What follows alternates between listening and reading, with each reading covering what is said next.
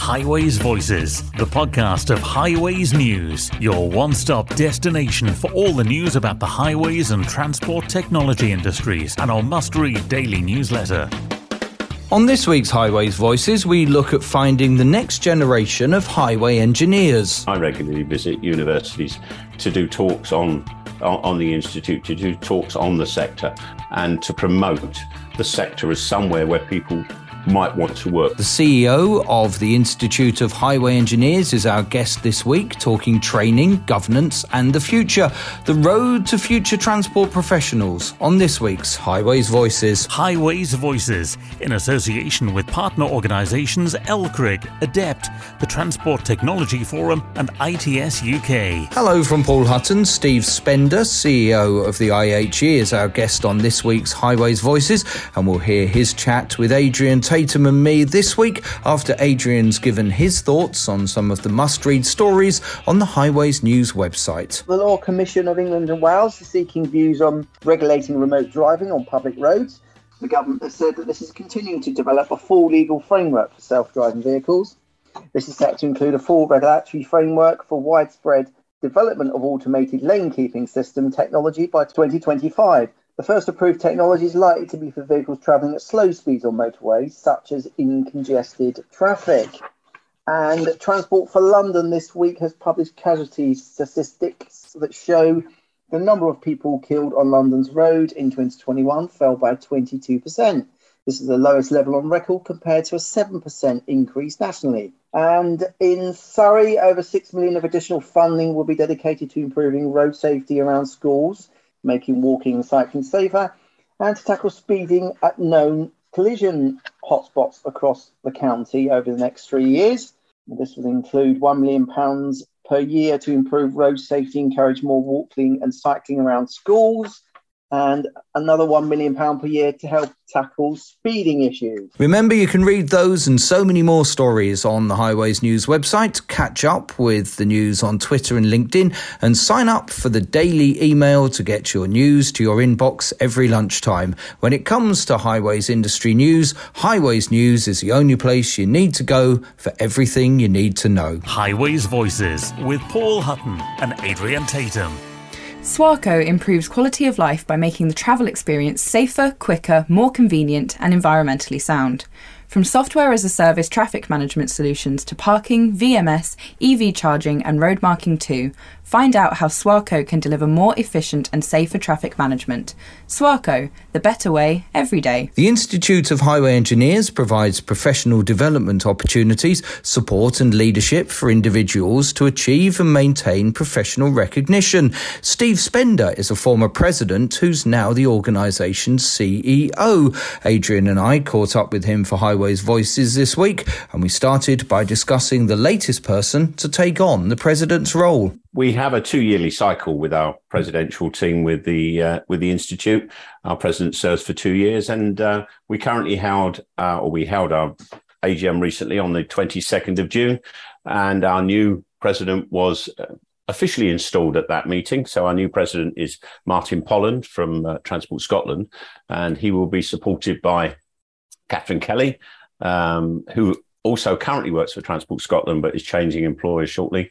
And we have a new member to the presidential team, Darren Capes from the DFT, who we welcome to the presidential fold. And our previous president, Stephen Webb, will become our immediate past president for the next 2 years. And what does that mean? What is their role compared to your role, Steve? My role is to manage the operations of the IHE and its finances and our day-to-day activities. The presidential team are the mainstay of our executive team, and they head our full council, which is made up of 24 members. So the 3 members of the presidential team not only form the presidential team, but they chair and lead full council. Their role is to drive strategy and the direction of the Institute to make sure we're meeting the members' needs, the members' support and guidance, and we're taking the Institute the way in which the membership want it to go in terms of improving our training, improving our availability to members, making sure that we're giving them their full support. So the highways industry moves at such a fast pace Steve, how does a membership association like AHE support that in different ways, but more specifically with constantly updating training and advice to support highway engineers on that journey? We constantly monitor and we survey our members in terms of what they think they need in terms of training, and we look at the sector, find out where the sector is identifying training needs are required. One of the things that we are doing a lot of these days is we're running an initiative called a professional development partnership, in which we're signing a memorandum of understanding with partners that want to work with the institute. And the key question that I always ask when we start those negotiations with our key partners is, what do you think is missing from the sector in terms of training? What can we do in terms of filling some of those gaps? How can we work with the sector in developing the training needs as the sector and as the needs of the sector evolve? And then we work with them, and we work with partners within the sector then to develop those training needs. We're currently working on a couple of new training courses at the moment and trying to refresh it to make sure that we are up to date with what the sector requires in terms of the right sort of training to take us forward to meet some of the challenges that such as the environmental issues, such as the move towards greater use of data. All of these are key parts of what we need to develop and take forward. We can only do that. We're working with the sector. You mentioned, Steve, about greater use of data, and you also mentioned Darren Capes coming on to the presidential team. Darren is leading work on ITS within the Department for Transport, and he heads up the Transport Technology Forum. How are you working with them on actually looking at technology within highways? One of Darren's mainstays, as you say, is the use of technology, the use of data, how we actually make our new breed of highway engineers and those working in the sector more au fait, more up to speed with the use of new IT. We are and have developed an introduction to ITS training course, and we're looking to launch that. Now, we were hoping to launch it in late summer, but we are now looking to launch that in middle of September, in which we are encouraging those that are working in the traffic signals and the ITS sector to come forward for that introduction to ITS. We then intend to develop that into one of our professional certificates and diplomas, which can be used to aid people that are coming forward for professional progression. And that could lead to a registration as an ICT tech. We are the only licensed institution that carry that license to register somebody as an ICT tech. And our aim is to work towards that as we go through this year. So the thing that goes hand in hand with training and skills, Steve, of course, is recruitment. What's your feeling right now on recruitment and retention in the highway sector? And of course, there's challenges. A lot of the civil engineering courses are full, but half of those people, sadly, we lose to other sectors before they even start. So what's your feeling on how we can take that forward? I think in all of my years, and I've been involved over a great number of years with the links to universities through my role on the Joint Board of Moderators when I was in my presidential term back in 2010, 2012. And even then, there was this obvious shift towards a loss of those individuals that are coming forward for civil engineering courses. They are full. We need to make our sector one that people want to come and work in, one that they actually see is current, one that they see as actually serving the people of this country in terms of developing and bringing forward new ways of actually maintaining and improving our network. Because unless we can do that, then we don't have a network of the future. And we need to make sure that we include in that things like sustainability, things like the use of different materials, the use of different techniques, how we can actually encourage people. And I think that we have this inherent problem as a highway sector, that our demographics tend to show that we've got an aging, registered engineers within the Engineering Council register that are looking and heading towards retirement. And what we need to do is we need to encourage the younger people to stay with us. We need to make it attractive in a way of making sure that they recognise that they are adding something to our network, adding something to the country in terms of what we build and how we maintain it. Without our networks, we've got no trade. Without our trade, we can't get transport in to do this, to service shops and other things. And it's a very, very difficult balance between how do you employ somebody that will put a yellow jacket on, that will go out into the wet and the rain on days when the weather's poor. And it's not always the most attractive of sectors, but we do need to find a way of doing that. And we can only work with the universities. We can only work with time spent engineers to actually bring them forward and encourage them to actually promote the sector as best they can. We'll hear more from Steve Spender of the IHE in a moment after Sarah brings us this week's partner news. Highways Voices, with the latest news and events from our partner organisations ITS UK, LCRIG, ADEPT and the Transport Technology Forum. The UK's Intelligent Transport Systems Industry Association is working with partners from the transport technology industry to deliver a major presence for UK participants at this year's ITS World Congress in Los Angeles from the 18th to the 22nd of September. It is working with the Transport Technology Forum and other stakeholders, including the Department for Transport, Innovate UK and the Department for International Trade, to deliver the stand, and is looking for expressions of interest for stand participants. The aim is to ensure that the UK participants are given the opportunity to showcase themselves in one space and facilitate networking with each other, as well as building foreign contacts and working together to show the best of transport technology from the UK. There's more about this on our site.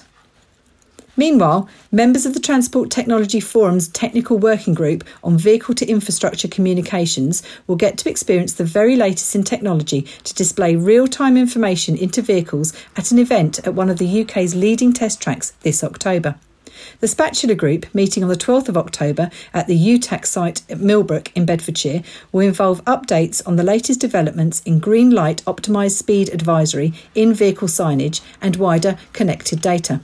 The local council Roads Innovation Group, LCRIG, would provide an update on the development of its Dynamic Purchasing System, DPS, at next month's Innovation Festival. The DPS will enable easier access to and procurement of innovative products, services and technology. It will allow for adherence to best value procurement rules while making it easier for suppliers to offer access to innovations that are not easily procured. The DPS scope will cover all highways asset management categories and green space maintenance, street furniture and traffic technology. Find out more details about the event next week and checking the Highways News website. Finally, ADEPT is supporting a new project designed to support increased digitalisation of the local roads network. Digital Roads for Local Roads has been set up by leading specialists in the highway sector who want to demonstrate the benefits of increased connectivity on local roads, much as the ADEPT Smart Places Live Labs programme has done.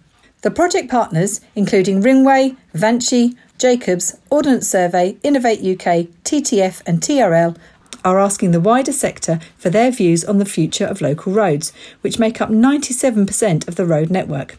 You'll find the link, guess where?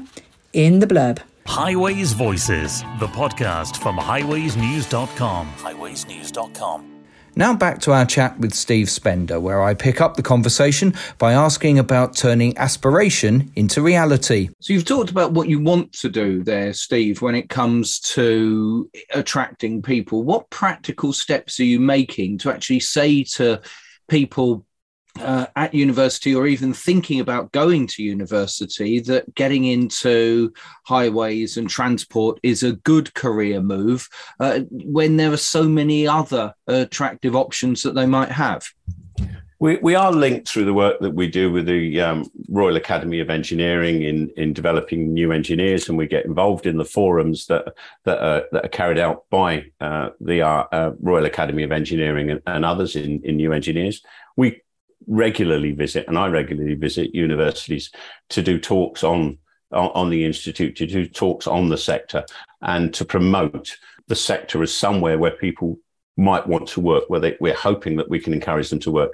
I think where we are looking to improve ourselves is our contact at that slightly younger age, at, sort of instead of higher education, looking at further education and schools to see how we can get into those, to make sure that the younger generation is aware that this is a an opportunity for them to forge a career in a sector that maybe they haven't thought of in the past. And I notice that you mentioned the new presidential team, but you've also got an IHE student representative who at the AGM was elected, Harris McGee from Edinburgh Napier University. Is this a new role, or have you had student representatives on the IHE Council for a while? No, we've had two student representatives that sit on IHE Council, and it's open to any of our student members to put their names forward. It's a 2-year cycle of office, and to qualify, they should be somebody that's either studying part-time or full-time in a related subject to the sector. And we're really proud of the fact that we include two student members to sit on our Phil Council. They have as much say. They bring in some good ideas on our recruitment and membership portfolio. They're also involved in our professional development portfolio. So we encourage them to get involved. We encourage them to bring some of the ideas and the challenges that they might be facing as students as to how perhaps we can support students better through their educational part of their career. And we currently have, as you rightly say, Harris was appointed as from the AGM on the 22nd. Our other student member is, believe it or not, is a student from Belgium who's been studying on a Bachelor of Engineering course in Belgium. So we open it up to any of our students, and they are a worthy part of our council team. Steve, sustainability is a massive challenge in the industry at the moment, and I guess the biggest challenge for local authorities is to understand which method of measurement to use and how to audit what they're doing and how to measure that performance. How is the IHE approaching that, both in terms of training and other support? It is something that we are building into any of our training events that we hold. We are, in fact, the second course that we're developing this year is an improvement to what was our asset management course that we ran previously, and in discussions with Matthew Edgington from the DFT, he asked whether we could actually forge a course that was aimed at practical engineers. Now, within that particular course, we're building a large element of how sustainability interacts with every single section of asset management planning, to make sure that it's integrated through it, to make sure that there's an awareness that how we can support local authorities through those engineers that we're training through asset management planning when we bring this out. And we're doing this in partnership with the RSTA, and we're doing it in partnership with the IAT and other partners that want to get involved with helping us to deliver it, so that we can share the different types of materials that are out there, the different types of techniques that are out there, to actually add to the toolkit that engineers have available to them in meeting the environmental agenda that's placed heavily on local authorities now. Finally, Steve, of course, we're talking about you now as Chief Executive of the IHE. You were President 10 years ago. How have things changed in the 10 years since you stepped down as president to the 2 years ago that you took over as chief exec? I'm not sure whether you're talking in terms of how things have changed for the IHE or how things have changed within the sector. The sector has obviously continued to evolve in terms of the pressures and the requirements that are on it. In terms of the IHE, I think the IHE is a much stronger organisation now than it even was back in 2010, 2012. At that stage, we had about 2,600 members.